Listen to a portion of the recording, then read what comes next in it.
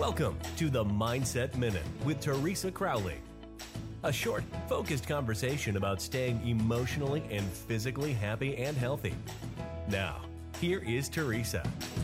Welcome to the podcast today. And what I'd like to talk about is emergency self-care. If you're feeling blue or sad or somewhat melancholy, how about taking out a movie and becoming engaged in something? Free your mind. It'll help, and it'll help one to move into a better, more productive state of mind. Now, if you're feeling lonely, how about digging out a friend's phone number? Just call to say hello. Sometimes it's just the sound of their voice. Now, for self-doubters, you can get out a paper and pen, write down a list of the things that you can do. And then if you're feeling some anger, maybe you need to get out some music, something that you'll enjoy and listen to. May even listen to the lyrics. Sing out loud to the lyrics.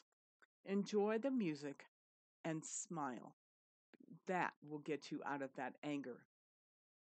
I want to thank you again for joining me on the podcast. And remember to tell your friends and to also tell them that we're on iTunes so that they can subscribe to the Mindset Minute and be able to get a little reminder so they don't miss a single issue in this new year.